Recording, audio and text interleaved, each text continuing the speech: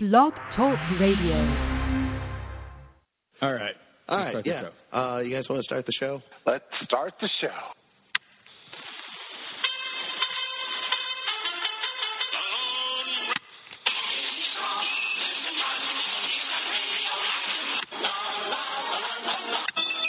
In the great hall of the Justice League.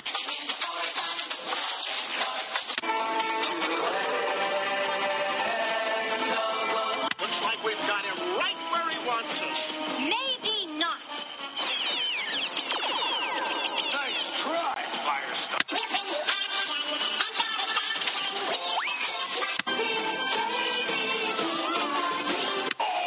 I must have those power pellets.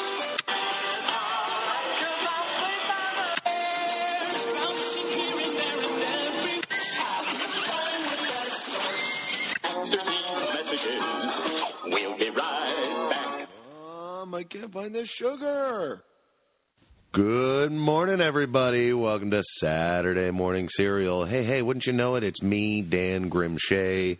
And joining me, as always, is Marke. Sound off, Marke. Hey, everybody.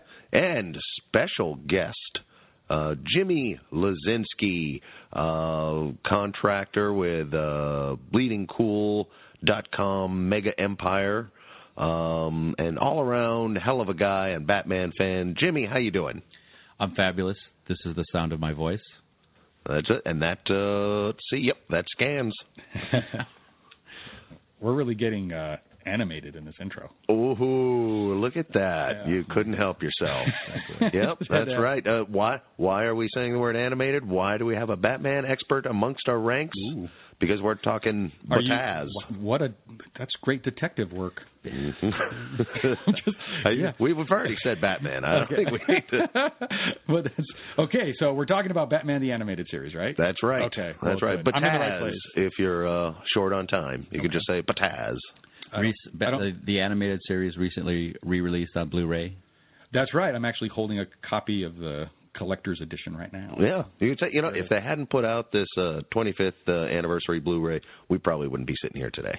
I know, because both Jimmy and I actually had a chance to roundtable with many of the voices, producers, writers of this, what turned out to be just a groundbreaking series.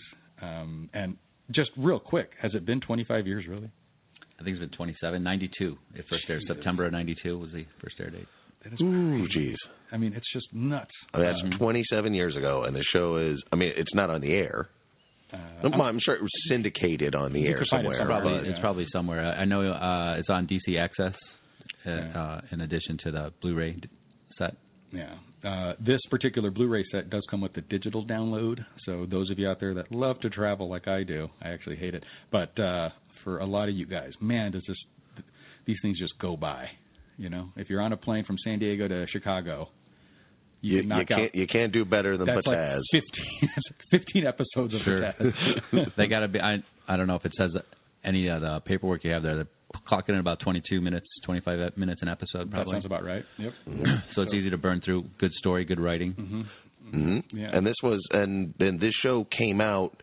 This was, you say 92, so stuff like The Simpsons was out. There were cartoons for grown-ups already. But this wasn't a primetime cartoon. Right. This was, I know it came out in the afternoons. Yeah, this was a after-school show. Yeah, after school. Geared, I shouldn't say geared, but it was produced with a time slot that's designed for kids. But what they did that no other cartoon at that time, at least, in that time slot, in that realm of cartoons was doing, they made it dark enough and they made it cerebral enough, I guess, to not just get kids watching, but to also keep, I would say, Marke, you and I are a very good demographic. We were, maybe end of middle school, beginning of high school, kind of shouldn't be watching cartoons anymore, but boom, a new Batman one. Yeah, we were probably just now getting into high school is when this show first came out. Yeah. And this is, if you're talking about that 3 o'clock, between 3 o'clock and 5 time slot, that's a really good time for college kids in their dorm rooms too. Yeah, you know, like this is really just trying to this is reclaiming the Batman franchise from the '60s and from the camp that it turned into. Yeah, I mean, Batman had already kind of started a renaissance thanks to Tim Burton's movie. Tim Burton's and the efforts of his name escapes me, but the producer who bought the rights and and the Frank Miller comic as well. You know, Batman was maturing there, but even beyond that, like that 10 years before that, I don't think there were a lot of college kids watching Transformers and G.I. Joe at 3 p.m. No. The way I was when I was, in the second and third grade. And and I think that's what makes this one different. Yeah, they made a show that was to appeal not just to the kids who were, in the second grade then, but the ones who still remembered fondly watching Transformers and G.I. Joe. And I would count myself among those ranks easily. And I think that's what that speaks to the heart of the show. All of you listening, I know you never grew up. Be ashamed of yourselves. But we're in this together. And I think, Bataz could shoulder a lot of the blame. Why not? Why not put it on somebody? Yeah. I think as we like to say on this show, we like to celebrate the themes of Saturday morning that not only we grew up with, but that grew up with us. There's that tagline. I knew it was coming. That's what this show is the perfect example of a child theme that grew up. Yeah. And it looks different than any cartoon you had ever seen up until that time. It was Jimmy was actually telling me something about how it kind of had this new velvet kind of animation style. Jimmy? Oh yeah, Eric Radomski was partially or most and Bruce Timm responsible for bringing it. It was pretty revolutionary at the time to have all the background art was done with pastels on a black background, similar to velvet paintings. So that made the night scenes a lot darker, and the colors popped, and they definitely swung towards a more Art Deco style. So the setting the year when the stories would take place are more evergreen. It's not really necessarily in 1940 or 1980 or 1992.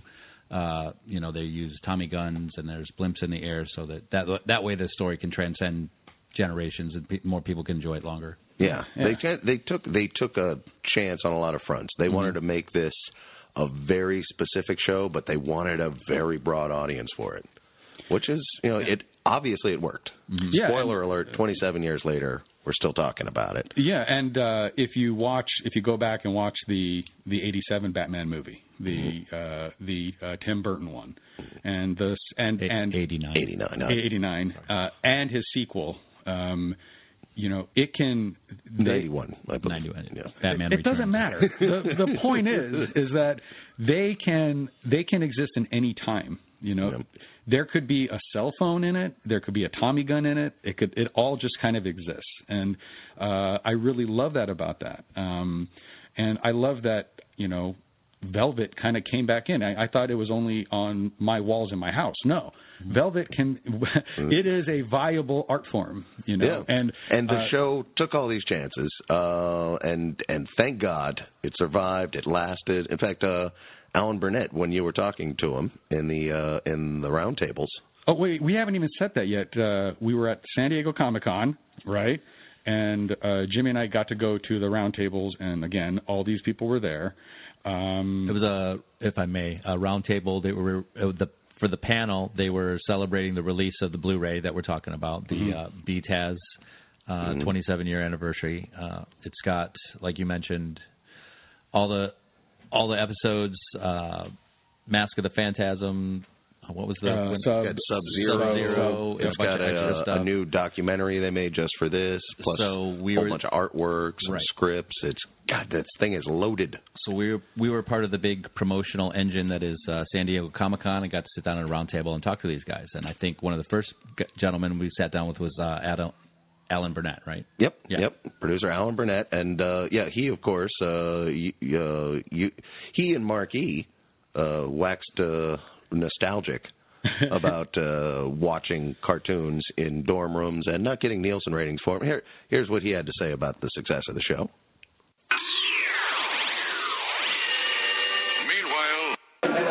Alan Burnett, producer, writer, and I started on Batman exactly 27 years ago this month, July 9th. Wow. Yeah, and it was quite great. So any questions? I was in college, so that definitely puts me right back into that era. Like we're like in a dorm room and we're watching it. Yeah. You know, we couldn't get dorm room Nielsen's. We couldn't get college Nielsen's. We got everything else. And the show was surprisingly, I've said this before, but the show was surprisingly popular with 2-year-olds because it was a quiet show, it was a colorful show, and that was a big surprise of that show. But we could not get the Nielsen's from colleges, which I thought was a shame because I knew there was an audience out there. So, even he's surprised. Yeah. And I'm not sure if I'm remembering that correctly because I was not in college when it came out. So why did I remember that about being in dorm rooms? I assume you're a filthy liar. Well, maybe I did watch it in dorm rooms. It's funny. Again, if you exist in a world without time or space, where you never grow up, you're always in college. Yeah, you're both a prohibition gangster and a 12-year-old. Yeah, on my iPhone. Yeah. I don't know if you can throw up a picture or if we're going to link to the video of these conversations, but I just want to point out that Alan Burnett mentioned that The Ventriloquist is one of his favorite stories. And I can't help but notice that he looks exactly like the ventriloquist.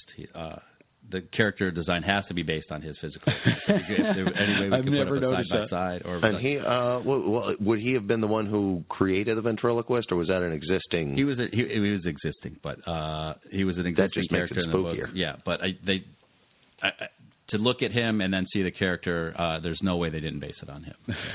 His demeanor, the way he walked, the way he just sat there and talked to us, it's very similar. Yeah. Every single one of these guests, that we had the chance to talk to, they all had such an energy about them.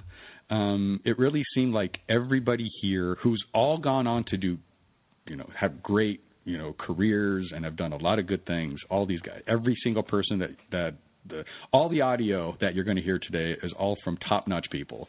They all seem to have this. They all gave us this feeling, this projection that it kind of all started with this show. Yeah. This is what really brought it all out. Yeah. All these creative forces, they all got together, and I had a chance to. Well, they pushed a lot of boundaries. Right. They were trying new things. Yeah.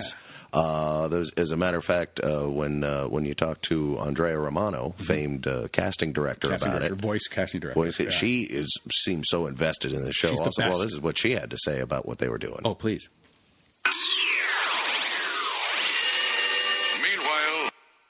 Who would have thought, really, 27 years ago when we're sitting there going, let's make this Batman cartoon, and we thought we'd make something really good. We did. We wanted to make something that we wanted to watch, that we thought would be fun for ourselves.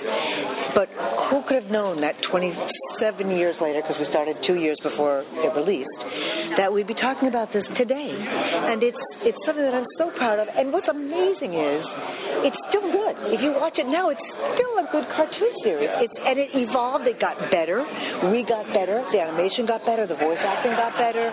My casting got better. Everything improved so that we all felt like we were growing and learning. And the thing we didn't ever want to do was repeat ourselves.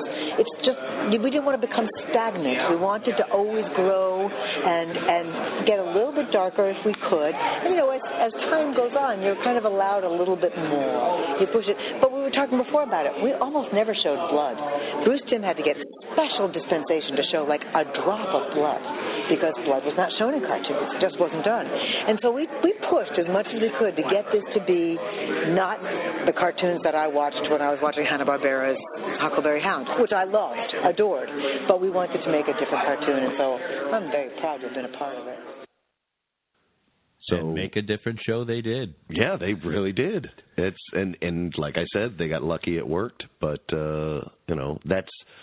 she underscores that difference. They were making a new cartoon, and now you get that crossover, different generational appeal that we're all sucked into. Mm-hmm. again, Bataz is to blame. You're just hanging on to this Bataz. Well, yeah, good for you. I'm making this work. I'm glad you embraced it. Yeah. Well, it's actually taken us more into it. time to explain it than if you just Batman the Animated Series. Oh, I ran out of breath while you were saying that. So, Bataz is that show. It's the show that that we always waited for, that we finally got. And 27 years later, we're still celebrating this thing. I went and bought this thing. They didn't give me this thing. It's $100 or whatever. Yeah, and usually people are tripping over themselves to give you stuff. They love for the giving show, me stuff, but this one you still had to buy. Yeah, I actually wanted to actually own this thing. There always was something special about it, and I recently watched a couple of the episodes. I'll watch them all again, including both of the movies.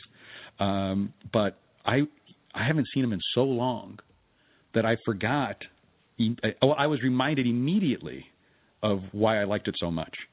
The very first thing you hear is that Batman theme song from the Tim Burton movie. Yep. I forget who. Danny Elfman. Danny Elfman. Oh, yeah. Of Oingo Boingo fame, if I'm not incorrect. Is it really? Is it really? Yeah, he was the lead singer of Oingo Boingo. Yeah, crazy. You didn't know that? You're blowing my mind right now. Ooh, mind map. But that's okay. So as soon as that sound comes over, and you see it's like you get that whole Art Deco skyline thing, and I'm picturing a bunch of like floodlights in the sky, and it's looking for Batman, and you see the bat symbol, and then it's him kind of whooshing around, and the Batmobile comes in, and I'm like, this is a Batman movie.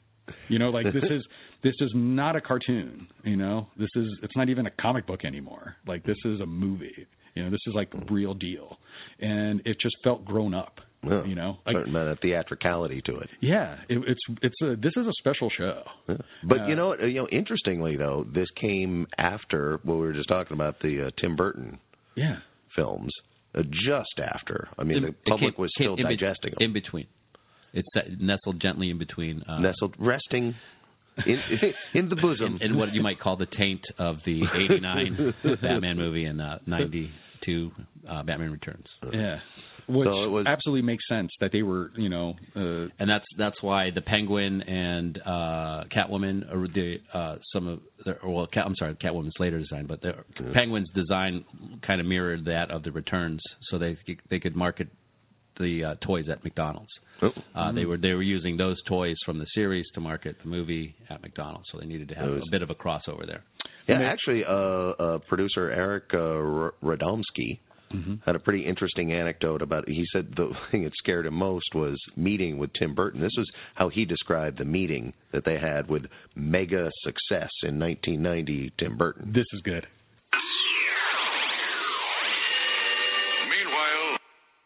Well, it was interesting because it was on the heels of the movie coming out, and Bruce and I had already been in development for maybe a couple of months, and we were just kicking stuff around for what we wanted to do with it. This was after we were approved to do the series, and then a flag came up, and both of us kind of were chills up our spine because it was in a bad way, because we were asked to show Tim Burton what we were planning to do, and it was like, oh shit, because as much as we admired what he had done in the film, ours had really gone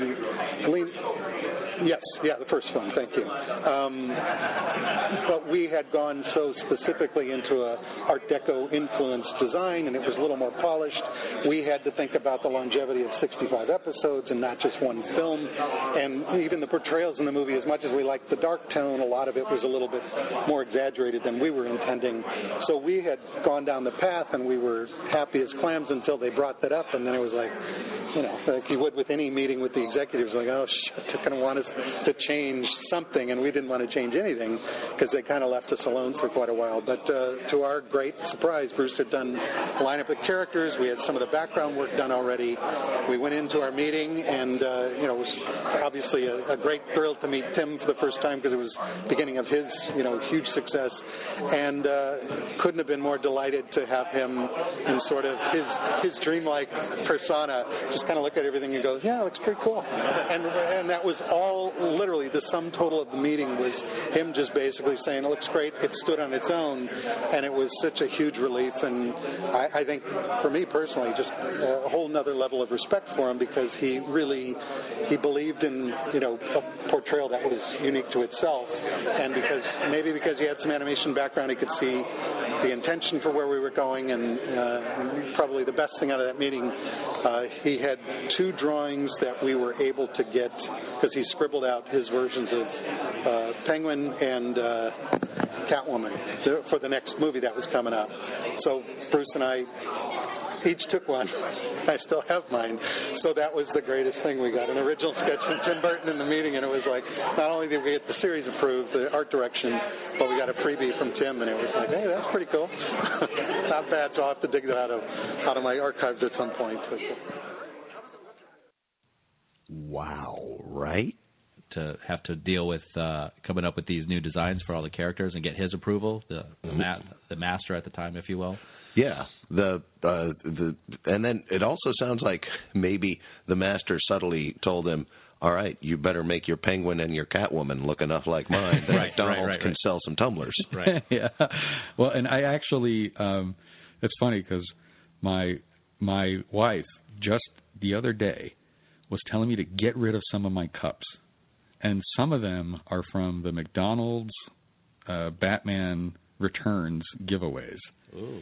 So as soon as you brought up, right? No, they're like the 32-ounce cups. Oh, okay. Yeah, okay. for like the big drinks and stuff. So like this whole thing is it's just flooding out of me right now. Like I'm just like projected back into that era.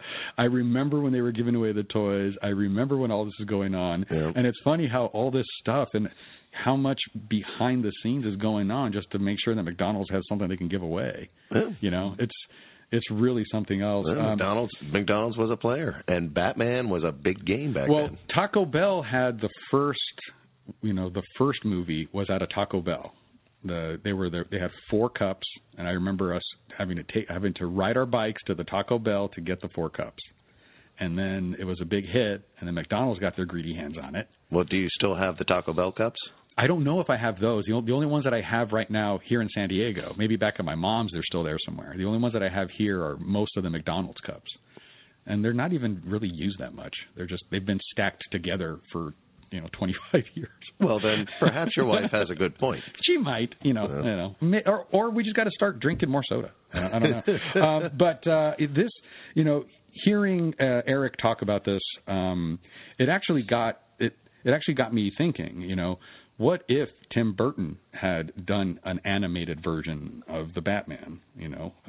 Would it look like the animated series, or would it look more like what's his Jack-o'-lantern movie?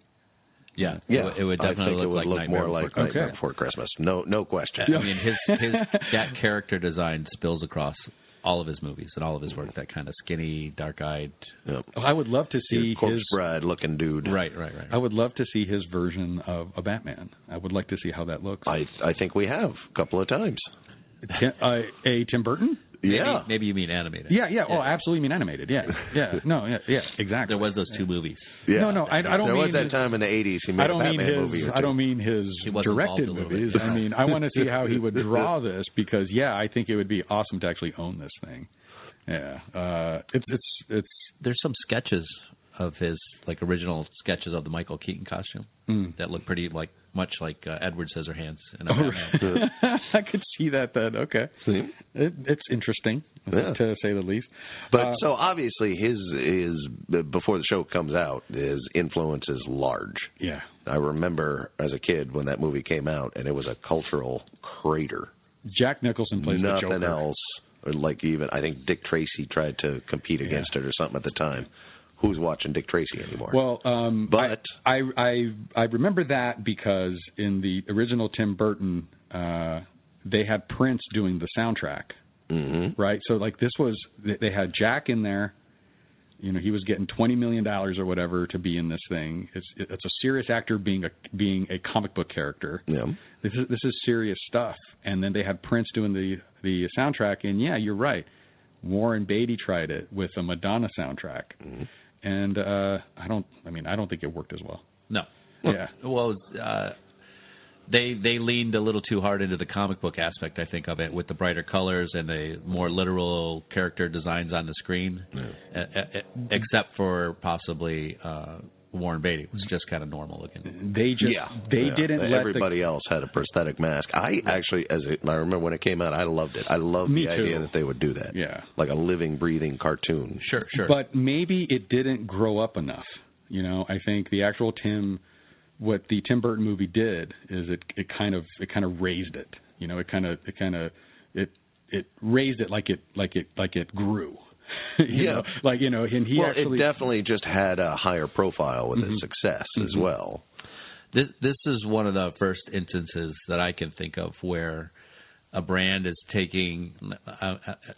I'm sure it goes on a lot more often, say with McDonald's as an example, but a brand as far as Batman is addressing newer viewers and the older viewers. Like there's that the built-in fan base that's going to come with any character, and then a lot of people will throw that away and just try to market to the new people. But this is the first time that I remember it was made for both young and old, and definitely Batman fans, because there's a lot of deep cuts for if you know the Batman's history, but still quite enjoyable if you don't.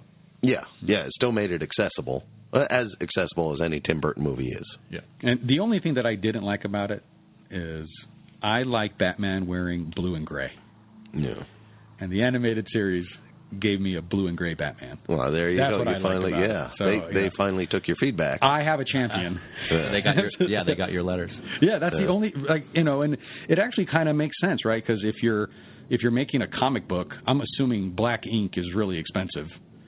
And if your characters are all wearing black, and then plus you just can't see anything, so it kind of makes sense. He would kind of if being in the nighttime at the time when they could only use 4 colors, right? In 1939 when Batman came out, it would just be like if he was in the night, it'd just be a black page, black ink spot, and then maybe 2 eyes, and 2 eyes and a couple stars, I would think, and then. Thanks. And in the animated series. Robin, he's still wearing his traditional red with the green, but the cape is only yellow on the inside. The actual outside of the cape is black, right?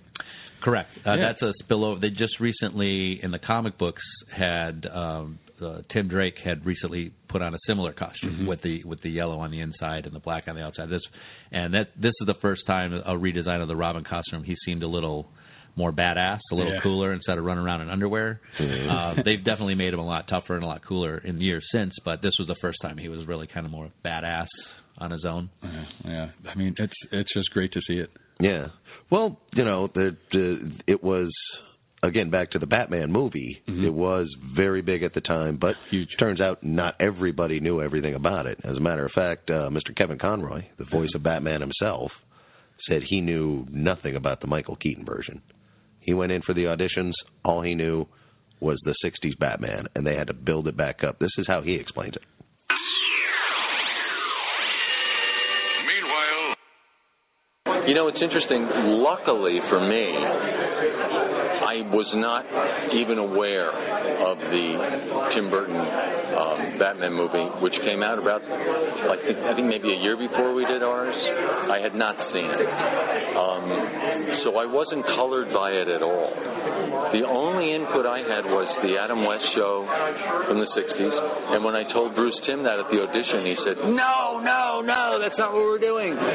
He said, we love Adam, we love him, we love that show, but that's not what we're doing. And he brought me up to speed on the Legend of the Dark Knight, the whole legacy of Batman.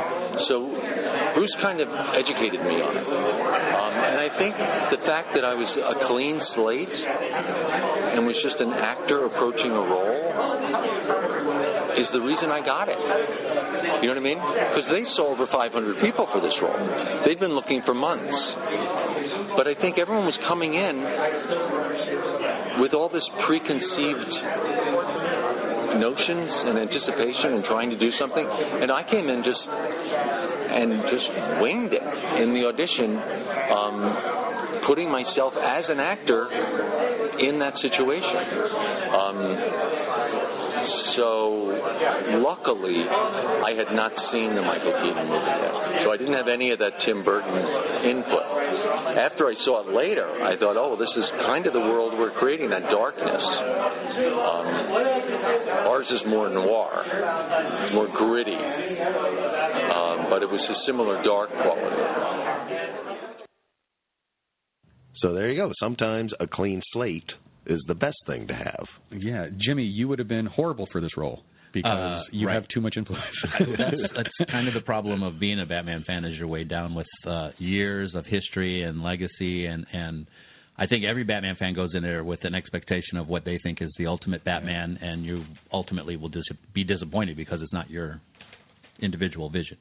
Yeah. I just wanted to say I think it's really great how Kevin Conroy only knew of the 66 show, Adam West Batman, which is my personal favorite as well, but and that Bruce Timm had to teach him about the Batman that he is, and that the Batman that he portrays, and all about that history, and as I mentioned, the legacy. And now he didn't know anything. Now he is arguably the Batman for a lot of people. Yeah, I think that's right. Yeah, I just thought that's really cool how he came from literally no knowledge to now he's the guy. He's the Batman. Yeah, and I actually found it that you be careful what you ask for, because I remember when I was a kid and I watched the Tim Burton Batman, I remember thinking to myself, I kind of wanted it to be more comic bookish, right? Uh-huh. Now, I loved the movie, and that was probably the first movie I saw in the theaters multiple times. No. You know, we would hop on the bus and go to the mall and watch it, you know.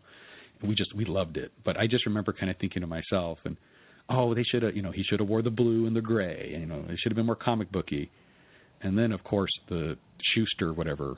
Schumacher ones. The Schumacher ones came out, and they were horrible, right? So us fans, when we take too much of this in with us, most of the time we're wrong, and we don't know what the hell we're talking about. Yeah. You know? We're idiots in a lot of ways. We're idiots. As a fan watching the movies, it's a lot of concession. It's like, I guess that makes sense that he would be having all black costume. Yeah, I guess it would make sense that he would have body armor. And that grappling gun, that is a nice addition. That does that does get you out of situations. So it's a lot of, I would have never thought of that, but sometimes those things work and it sticks, and that's what they do. Some of these things stick and stay with the character, like the grappling gun, and other things fade away, like the all-black costume. Yeah. It's just one of the many legacies of Batman, the animated series. I mean, it's go, Bataz, go. You're still with this Bataz. Yeah. Okay. Well, listen, I think we should probably take a little break here, but before we do, Jimmy, you got this opportunity. You got a mic in your face. Let me hear your Batman. Come on. Let me at least hear your Bruce Wayne. Too much pressure. Let me see. My Bruce Wayne would have to be something along the line. I really like the Calm Reserve that Adam West portrayed, and I You were trying not to do an Adam West impression, I was trying, desperately, but trying to creep into it. But with a little bit of prep, I could nail it. But under the pressure, I got nothing. It's kind of easy if you say I'm Batman. I mean, I think that's too obvious, and I don't. Okay, well, see, I'm glad you didn't go for the low-hanging fruit. I also think that, again, as my Batman would never say I'm Batman. I'm standing there with this big cape and ears on my head and a big bat symbol on my chest. I don't feel that I would have to say, hey, I'm Batman. Guess who? Exactly. But, knock. It's almost a manifesto when you see Michael Keaton on, and I think they even put this like in the trailer. Yeah. When he holds him up, he goes, I'm Batman. I'm Batman. I'm Batman. It's telling the world, this is the Batman now. This is it. This is it. This is the whole thing now. For the Adam West stuff, it was great. It was fun. But this is the voice of Batman. This is the look of Batman. And it makes sense that, Kevin Conroy this is what happened to him. This is why he was the perfect guy for the job. Because he just, he was willing to just kind of leave it all back. And, make it into something else. Or they made him do that. He was the first voice actor to use two separate voices for Batman and Bruce Wayne, Kevin Conroy. Yeah. Other people, Alan Soul and Adam West, had played him voice acted him before, but they always use the same voice for both characters. I think I even asked him something about this at the Roundtable. I'm sure you did, you braggart. Man. So let's hear Kevin Conroy tell us about that, and then we're going to take a little bit of a break. You can go fill up your bowls, and we'll meet back here soon.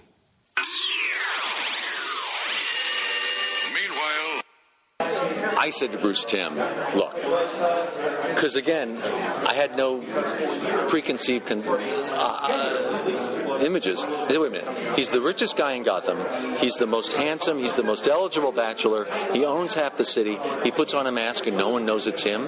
Seriously? Is this a joke? I mean, couldn't we make it more convincing disguise? You know, let me try and do a slightly different voice. Why don't we do it closer to my own voice? And then I had this image, wonderful movie I love from the 40s called The Scarlet Pimpernel that Leslie Howard did. And he plays a Robin Hood character who is a member of the aristocracy.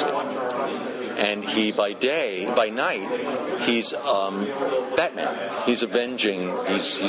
He's a Robin Hood. But by day, to be in disguise, he's a fop in the court, a total fop. But it's all a performance. But no one takes him seriously. So he does that in order to be able to do what he's doing at night. I thought, wouldn't that be interesting as Batman to make Bruce Wayne more of a sarcastic, humorous, and then I started thinking of David Niven type quality, and I put a lot of that into it. And the early episodes, there was a lot of sarcasm in Bruce Wayne, and then they kind of rode away from that because the show became darker and darker. But that idea for the dual personality thing was something I came up with just to justify the fact that no one knows it's him, to make the disguise more convincing.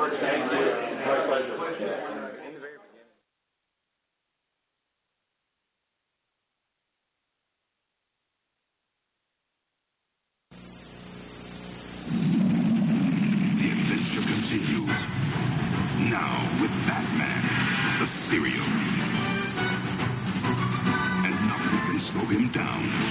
Nothing can stop him from bringing it to you. It's here. A smashing taste. A honey nut flavored part of your complete breakfast. Batman cereal. There's that awesome music again. Yeah, a little Elfman for that ass. Oh, isn't that great? It's the same sound of when the Batman admin, the Bataz comes on. Yes. I forgot. You got me all Bataz intro. Yeah, it's awesome. Is that not it? It's Bataz. You're killing me with the Bataz. You've been saying it wrong. No, I'm liking Bataz. I've got a little hard. You got to come in on the one. No, I've got an apostrophe between the B and the T and everything. Oh yeah, French. You watch it in European release. Oui, Bataz. It's like you just scratched the chalkboard. That's how, the look on his face right there was awesome. Yeah, Kevin. Well, I'm just a guest, Conroy. but. Yeah. So yeah, that was the voice of Batman again. Isn't that amazing? Yes, it is. I mean, he's one of the voices of well, apparently he's at least two of the voices of Batman. Yeah, Bruce Wayne and what's the other guy? Batman. Yeah, there it is. But man.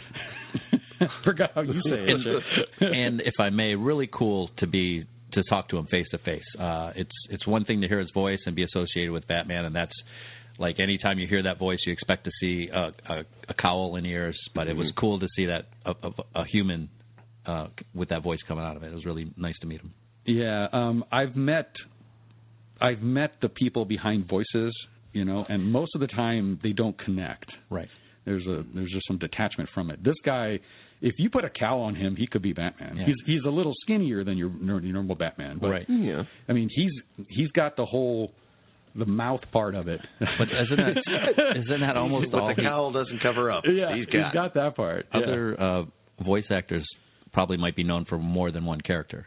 maybe 2 or 3 characters, but he's pretty much just known for that. That might be the only one he does. From sidekicks. And actually from the show also, there's a young upstart voice actor named Mark Hamill, who's pretty much just known as the Joker. How's this again? Mark Hamill, I believe is how it's said. He was a big star in Phantasm. Yeah. We haven't talked about Mark Hamill yet. Are you sure? Can we go back and listen to the rest of the show first? Yeah. You at home, join us. Dan, do me a favor. Cue up the clip of when Mark Hamill sat down and talked to us at the round table. Oh, that's why he didn't. I guess that clip doesn't exist. Mark Hamill can't go anywhere at Comic-Con without putting on a Stormtrooper mask because, he just gets bombarded. And, we didn't expect to see him at this, but he's there in spirit. I mean, he overshadows pretty much everything that he's been in. Yeah, for a show that helped redefine Batman, he redefined the Joker.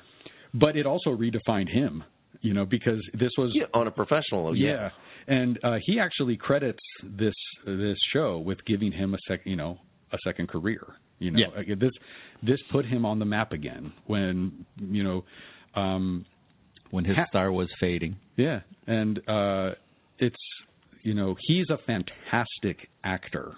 The problem with being that fantastic in a character that's so beloved as Luke Skywalker is that it's hard for us to imagine you as anything else.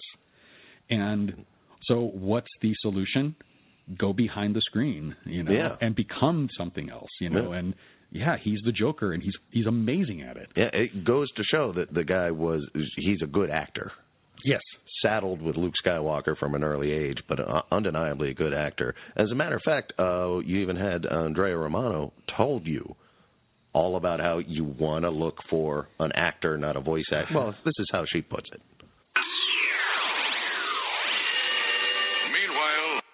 And we delved into stuff that most cartoons had not even touched yet, and that was exciting. To just go, nobody's done this yet. Certainly nobody had drawn backgrounds on black paper to make it be such a dark-looking series. And so I knew that the animation was going to be different and novel and new, and I knew I had to find voices I had to find actors first. And then if they had iconic voices that you could remember, voices with character as opposed to people doing character voices, right? SpongeBob SquarePants is a character voice, but Kevin Conroy as Batman is a voice with character. It's just got a quality to it. And those are the kind of actors I like to bring in, was people whose voice, like John Vernon, he has this deep, wonderful voice, and you recognize it. It's like, that's going to be that guy. Or Bob Hastings as the commissioner. Now, not an actor that I could use doing multiple voices in the show, but what a great voice. Or Bobby Costanzo as Bullock. A real, he was that guy. He was that Italian tough guy. And I loved working and finding these actors, these different wonderful people who wanted to come in and play. I didn't have to go to agents and say, got anybody who wants to come work on Batman? They were calling me and saying, I have 10 clients who want to come in and play on Batman because they had seen the first 13 episodes and just said, it's quality, it's wonderful, they want to come play. Get actors, not voice actors. It seems pretty obvious when you say it, but it's kind of weird to hear it out loud. And that's kind of been her staple for over the years. She's made quite a career out of picking the right voices. Yeah. Andrea Romano definitely knows her stuff, apparently. Yeah, she's still doing it. She started off with this, I think, but she actually started at Warner Brothers. She had a long career. She was, if you want to hear it, she started off as an agent for voice actors, and then she saw how they were doing it, and then became the casting director. And she's kind of retiring now, right? I believe she is retired, but she started at Animaniacs, and that's kind of where everybody comes out of. Yeah, that's where I think a lot of these producers comes out of there. Yeah, Radomski, Eric Radomski. Yeah. I apologize, I'm murdering Buddy Markham. Apologies. She also casts all those DC movies, all those DC animated movies, and one of the best things of San Diego Comic-Con is that Friday or Saturday night you're in Ballroom 20, and they're going to do a panel and a premiere of a DC movie. And if Batman's anywhere in it, it's Kevin Conroy. Now, the only time that I can remember where it wasn't was with the Dark Knight movie, and they brought in Peter Weller. Oh, okay. Because I guess they really wanted a distinct difference I'd love to ask her about that casting one of these days. Peter Weller did fantastic.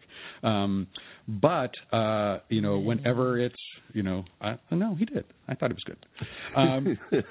And whenever it's, but when it's a special occasion, when it's the Joker, they bring in Mark Hamill. And I'm sure you guys know he's been in all the DC animated movies. He was the voice of the Joker in the very, very popular Arkham Asylum game. Oh, the video games? Which we all love. Yeah, that's an extension of the BTAS. It is, kind of, I guess so. Yeah, is that better, Jimmy? I guess that is part of the legacy. And he actually was supposed to... Hamill had said that he wasn't going to do the Joker voice anymore. And he had retired it after the third or the fourth Arkham Asylum game. And I love his Joker on that. It's so menacing. It's so scary. The game is so good. It's this perfect venue for the Batman franchise. It's a perfect video game. Because as you go through it, you gain more weapons, you gain more skills. It's just perfect. You fight all these villains. It's a perfect game. And he was the main villain in it.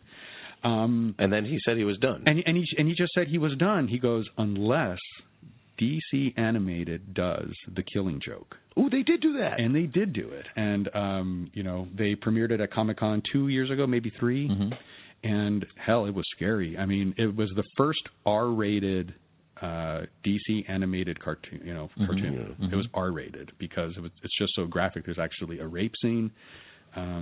Joker gets pretty nasty in this, and it's really something that Hamill cares about that character. He famously cares about Luke Skywalker, right? He had some objections to how that story went at the beginning. Which proves even Mark Hamill can be wrong from time to time. Yeah, well, he also came around to seeing the bigger picture, but he felt so serious about that character, and he loved it so much that he was just like, I'm not going to do it unless it's this way. And hell, they did it. And I bet the rest of the team was pretty happy with that. They're like, it was a fantastic movie. It's scary and it's good, and it's rated R for a reason. It's really that good. And talk about the themes of Saturday morning that grew up with us. I mean, still growing. There's an R-rated cartoon. Yeah. And not just it started, like the afternoon cartoon goes to these, we'll say PG-13 DVD type animated movies. Yeah. Video game jump, R-rated. Yeah.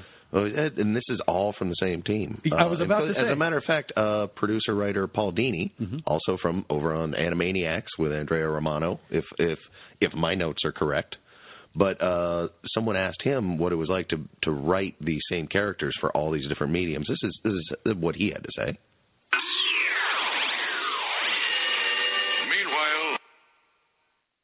The Batman in the animated series, your versions are very different, and your runs don't look effective or things like that. Well, in animation, you can't write as much dialogue as you could for comic books, and that's sometimes I find I have a problem with that when I'm doing a comic book, is that I'll write in a very minimalist style as if I'm writing the animated series again, and then I'll go am I giving the reader enough, because it's a different experience. Each experience I've had, comics and then video games, like with Arkham Asylum and Arkham City, have been learning processes because the rules are different. When I started writing the video games, I was writing way too much, and I was writing a lot in the cutscenes, and the story director would say, you got to pace it out or know when to cut it out. So the first one was a learning experience. I think I got it better for the second one. And with comics, it's the same way. It's like you have a lot of real estate to fill up. You can go on a bit. You can have a little bit more texture, because ultimately you're playing director as well as a writer, whereas in animation you're part of a team, and the storyboard artist has his say, and the director, and the voiceover artist too. So you're not carrying the ball alone. Do you find your scripting is different for each then when you're writing it down for each? Sure. And when I write a script, I'll go through it before recording, and I'll try and cut out as much dialogue as I can. I don't want to rob the voice actors of saying jokes or fun dialogue, but at the same time, I don't want to find I'm repeating myself, or that they're drawing animating stuff that just that doesn't have to be recorded, because it's just eating up time, and that's a story that the pictures can tell. It take on Harley Quinn. So, different strokes for different folks for different mediums. Is that what it is? Yeah. That's a mighty large list. But it's interesting to know, like, if he's got the same characters, the same stories to tell, but the medium means he has to write them all very differently, from comics to TV shows to movies to video games. It's probably a good problem to have. Yeah. And if even just looking at something as basic as a video game, right? I mean, this is a guy coming in and out of sewers, jumping on turtles. No, it's not like that anymore. Like there's a lot of dialogue, there's a lot of drama. There's a reason why Batman is rappelling from this building to the other building. And the Arkham game and the arc of the Arkham game, like the way that they kind of had them all fold, all the sequels, they all just kind of moved into each other, and it was perfect. The arc of the Arkham is not unlike Bataz. It is. You're right. It's not. Painful, wasn't it, Jimmy? Painful. No, I cannot condone that. He doesn't like the Bataz, or what exactly is the problem with? No, the arc of the Arkham. I wasn't wild about that pun. Well, another, one of the other premier characters of the Arkham game, and just a premier character in life in general. Harley in pop culture. I think I know where you're going. This deserves mentioning before we're done. Yeah, Harley Quinn, played by one of the cultural phenomenon, who's about to be the lead in her own movie again. She's they're gonna make a sequel to Birds of Prey. Birds of Prey, and there's actually a long title to that now. It's like the Misseduction of Harley Quinn or something. Right. Something to do with Harley Quinn. Yeah, and so this is she was dreamed up by Bataz. It was Bruce Timm, right? If I'm correct. Bruce Timm and Paul Dini created her for the show, and eventually made her way into comic books, and eventually, now this is 27 years of eventually an evolution, and now she's got her own movie. Fans of cosplay will thank him for this for years, because there's when that fanboys locked in their showers. So it's really weird amazing. Place to be thanking Paul Dini, but when the cosplay does not equal consent, by the way, not at all. Just public service message. Hands off. Ask before you take pictures. Everybody knows this. But when the Suicide Squad came out, I remember the Comic-Con that year. There was it was probably a Harley Quinn for every 5 attendees. I would. They were everywhere. Easily. And I don't think I've ever seen anything like that before. I've never seen a character so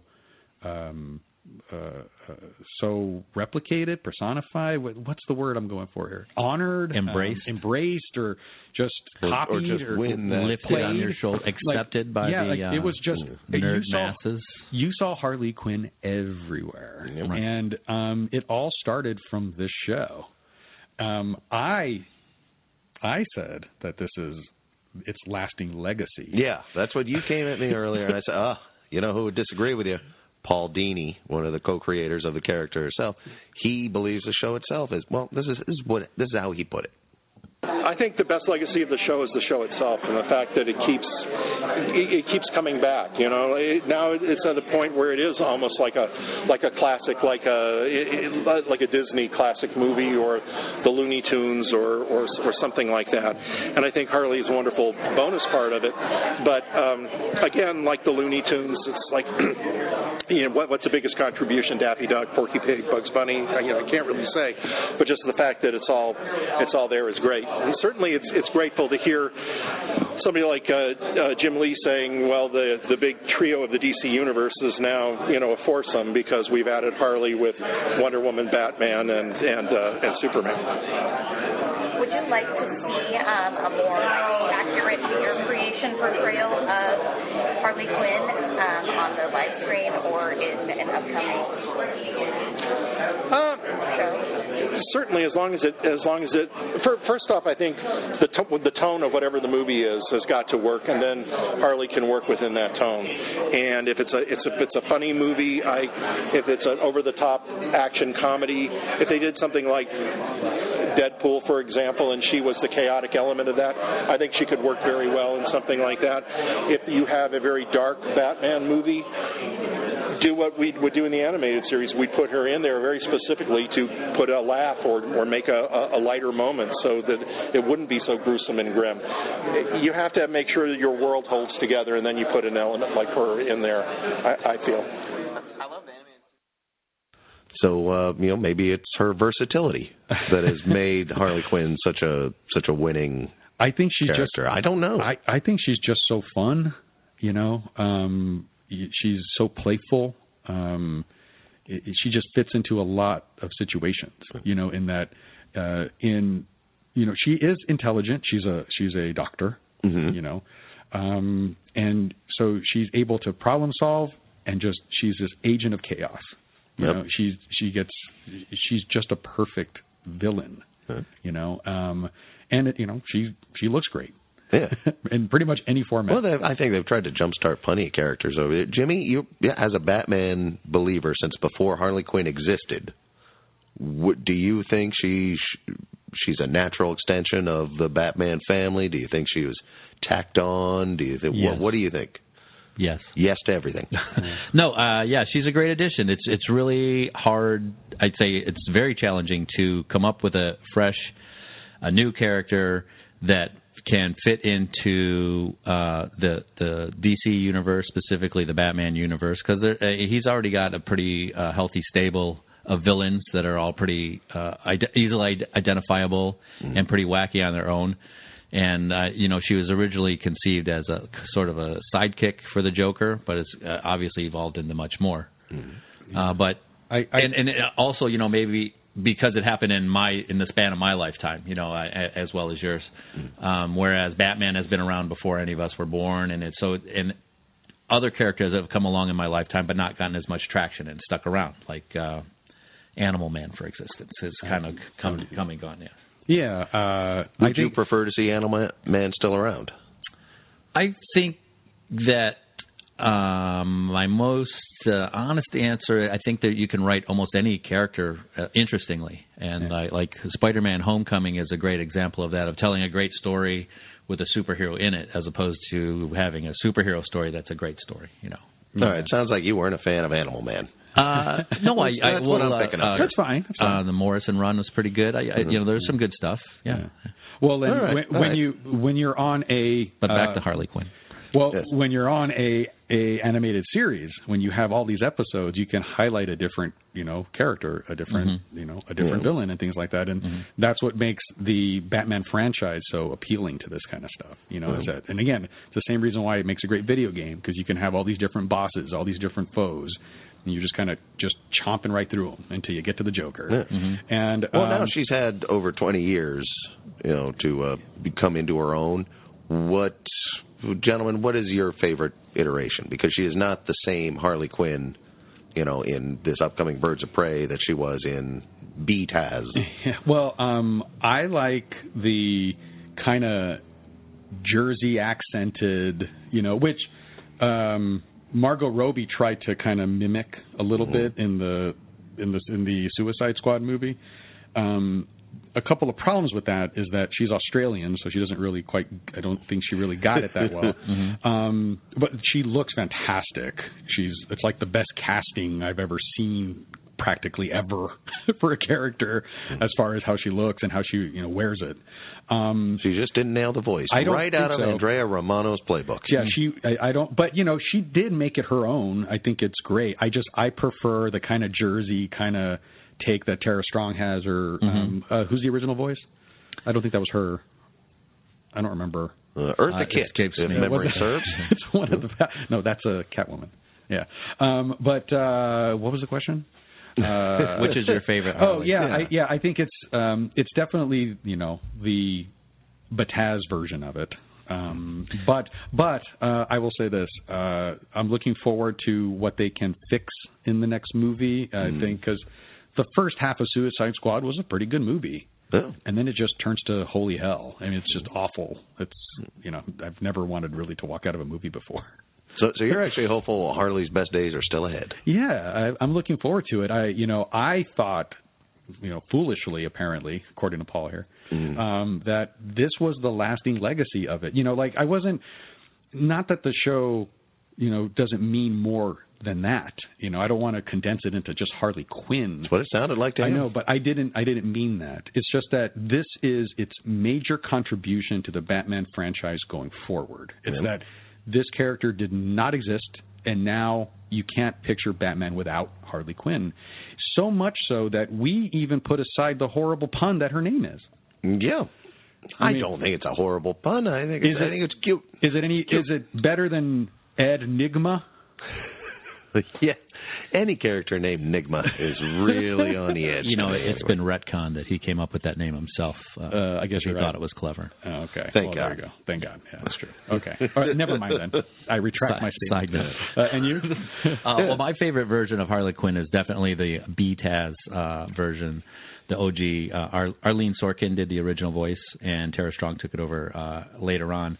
But with the clown makeup and the jester bells and the kind of I like that too. Yeah, that and just the Joker's gal Maul, if you will. Mm-hmm.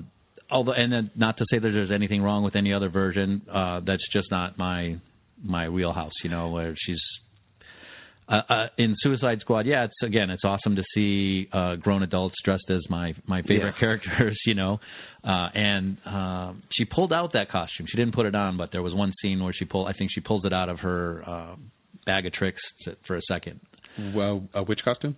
The one from the black and white checker. No, she actually wears it like in a flashback. That's right. Yeah, there is a flashback where her and the Joker. Right. Yeah, she does have it on. It kind of looks like a Alex Ross. Right.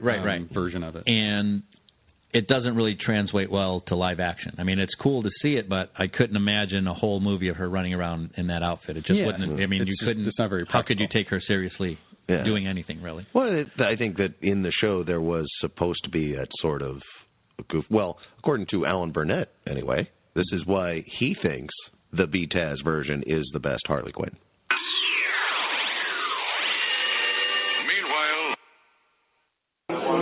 My heart belongs to the old Harley Quinn. I like that, Brooklyn voice and just her nuttiness, and I hope that always stays. I mean, as new versions come, they keep coming back to that first. But that's the one I like. The goofy one who you don't realize how smart she is until she gets in it with it. She's a PhD, right? That's right. That's right. So there's a Harley Quinn for everybody. Good way. That's a good way to put it. I think so too. And the character will continue to grow and take many forms. And you know, let's. This is not the last we've seen of Harley Quinn. No, I think she's. And again, that's why Paul, with all due respect, I think she is the legacy of the show. I mean, it's the thing that's gonna. There was before Harley, after Harley, as far as Batman is concerned. Well, there's a free country, and you're allowed to be wrong. Yeah, it's a tough line to draw. God bless it. If that's where you want to plant your flag. Okay. All right. Well, we got to start winding this down. Did you want to take a look at the actual Blu-ray? Yeah, I actually collection just kind of want to. I want to briefly, verbally unbox it for everybody here. As I take everything out. This is the special edition of it. It comes with these three. It comes with these three micro Funko figures of Batman, Harley, of course, and the Joker. We've covered all of these guys already. They're adorable. They're cute. I can't wait to put them on my. How big would you say those are? These are probably about the size of a 50-cent piece. For the listeners at home, these are tiny versions of Funko Pop figures. Yes. And they are adorable. The sort of thing will cost you 25 cents in a vending machine outside of Kmart. If you're lucky, if they weren't Funkos. Yeah, exactly right. Well, it might cost you a little more to get the ones you want. I mean, you might have to go through. Might have to get a couple Riddlers. You're going to have 9 Riddlers, handful of Man Bats. Another Bruce Wayne. It also comes with a collection of lenticulars, I believe is the word for it. There's probably about 4x6 framed lenticulars. It's those things where you kind of turn it. Turn it. They're sort of a motion picture. Would you say? Yeah, it kind of moves. It's a animated still. Oh, is that a good way to put it? No, it's contradictory. But you know what? It's as good as it's a lenticular. It's a lenticular. For the listeners. Those things are great. It also has this great box. Talking about the velvet thing that we talked about earlier, when we were at Comic-Con, they had these posters like along the press wall, and I really wanted to steal one so bad because I just loved it. It's on this box, so I now own a version of that poster, but it's kind of got like the black, Batman's all in black with some like these bright red, metallic-y kind of highlights. Yeah. It's really gorgeous. And there's what looks like a book inside of it. It's like this black book, but no, it's not a book. Well, it is a book, but it's a book. There are a couple of words. Yes, there are some pages, and Alan Burnett has this little intro, which we talked to him, and then it just goes through. There's disc 1 all the way to hold on a second to that's not going to work. It goes from season 1 to season 3. So many discs. And then there's a special features bonus disc. And this is what I found funny is that Paul, who hates the Harley Quinn legacy, he actually discusses how he incorporated one of his favorite characters into the series. I'm obviously being playful. He does love and respect his own creation, as we all do. He knows where the bread's buttered. The special features include the Heart of Batman, and this is what I love the most about this. It also includes the 2 movies. One of them was a direct-to-DVD, Sub-Zero, that was released the most recently. And the other one is that... For the listeners at home, Mark is furiously flipping through the pages, describing each envelope holding a separate Not disc. quite. I've skipped all the series. Image-wise, it's a lot like he's reading a children's book to Jimmy and I. Yes, it's exactly what I'm doing. If you can picture that. Tell me more, Mark. Tell me more about the Batman. They used to do that thing with the pinky and the thumb to keep it open. Remember that? That's what I'm doing.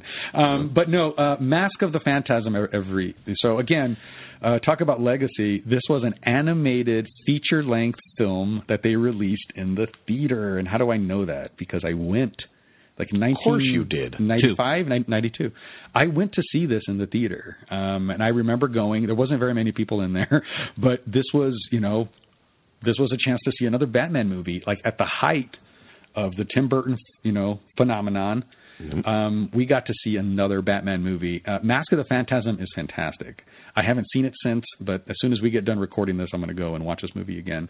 So they included, this is basically, I guess what I'm trying to get at is, this is a beautiful collection, and this is the anthology of Batman, the animated series. It's all here, and it's this beautiful packaging. Talk about collectible. And it also comes with a digital download, so you guys can watch them, planes, trains, automobiles. And we're giving this away, huh? We are not. That's awesome. So just tweet at Stay Classy SDCC, your biggest threat for Marke. I cannot give this away because I had to buy this. But I encourage all of you guys to try to get one or check eBay later, and maybe I'll sell it. Oh boy. Okay. Yeah, I think they're sold out, at least the limited edition ones. Yeah, at the very, very least, get yourself this collection. I've just seen a couple of shows recently.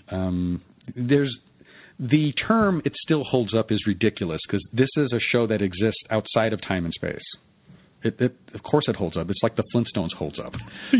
Story-wise, it holds up. Yeah, but fantastic. In our conversations, Eric mentioned that he wishes that he had the tools he had now, that he could make the movie back then. He complains a lot about how things were a little sloppy back then and just rushed to production, but he still... No, but that's in our conversation with Eric.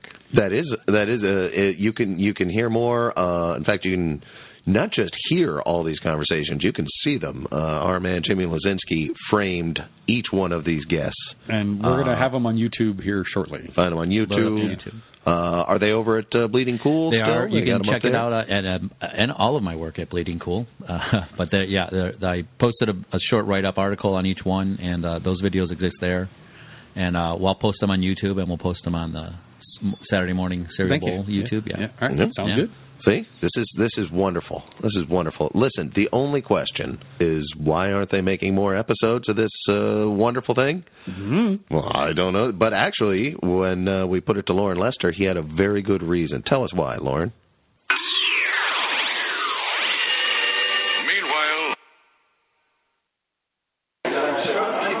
The one question I'm asked every single time. I do a lot of the Comic-Con all over the country, and the one question I'm asked continually is, why aren't you guys doing new episodes? And I don't know the answer to that because they have Kevin, they have Mark, they have me, they have Tara, they have a lot of the villains still, and we all have the same voices, as you can hear.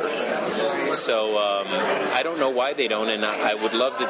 If they did, we would be there in a second. I know Kevin and I have talked about it, and we'd be there in a second. Last year, when we did Batman and Harley Quinn, it was such a great reunion, and it was like we had not been away from these roles for as many years as we had. So we would just fall right back into it. We'd love it. No reason at all, apparently. I don't know why they're not doing more. It's not like they're, and I think I said that to, I want to say Tim Burton. No, it was Steven Spielberg. Did I talk to Tim Burton? No, when I was talking to Kevin Conroy, and I forgot where I was going with this now. I'm totally thrown off. Sorry. Oh, well, there's a world where we might see more episodes with, the DC Access universe, DC universe, desperately in need of content to support, so they're making Young Justice, the Outsiders Young Justice version. So there's a lot of animation coming out that's going to fill up some time. So it's possible that they could revisit that. That's on the new paid prescription format. Correct. Yeah. They're DC universe. Mm-hmm. Yeah, which everyone's jumping on that one, so that's all right. I guess we won't be mad at them, but I don't know if, definitely if I buy this box set, I'm not paying for DC Extended Universe. Well, whatever. All the episodes are on. Everything on there is on the DC universe on the box set. Not the special features, but all the episodes in those movies. But I don't know if it's in the 4K Blu-ray presentation. This is the best presentation right now. But yeah. It does look a lot better. Even just me watching it on my iPad using the download, and then you go on your TV and watch it on Blu-ray. It looks just a lot better. Plus, you get the speakers all going. Right. Things are going. It's awesome. So, yeah, let's do that. I got the lights off. I'm wearing my cowl. I can imagine you doing this. It's kind of adorable. You don't have to imagine it. I'm Batman. Yeah, it happens. All right. Well, I guess I know you two gentlemen want to run off and go watch Mask of the Phantasm. I don't want to hold you up, but I want to thank you all for joining us. I want to thank the two of you for joining me. And I want to thank the millions of you out there listening for tuning in again, and we humbly appreciate it. Thank you for tuning in. Come back and see us again next time. Yeah. Check us out, MattyPRadio.com. Remember, we're Saturday Morning Serial. My Twitter feed is at Stay Classy SDCC. Don't forget and you can find Jimmy where? You can find me across most of social media at SDBatman66 or at Retro Cool Nerd. Retro Cool Nerd. And you check can it out. You can find Shea at jail. Where are you going to be? I'm not going to say, but if you do spot me, you owe me a beer. All right. Good deal. I'd say that's about enough of this. Thanks. Now we know. And knowing is half the battle. This is enough of this.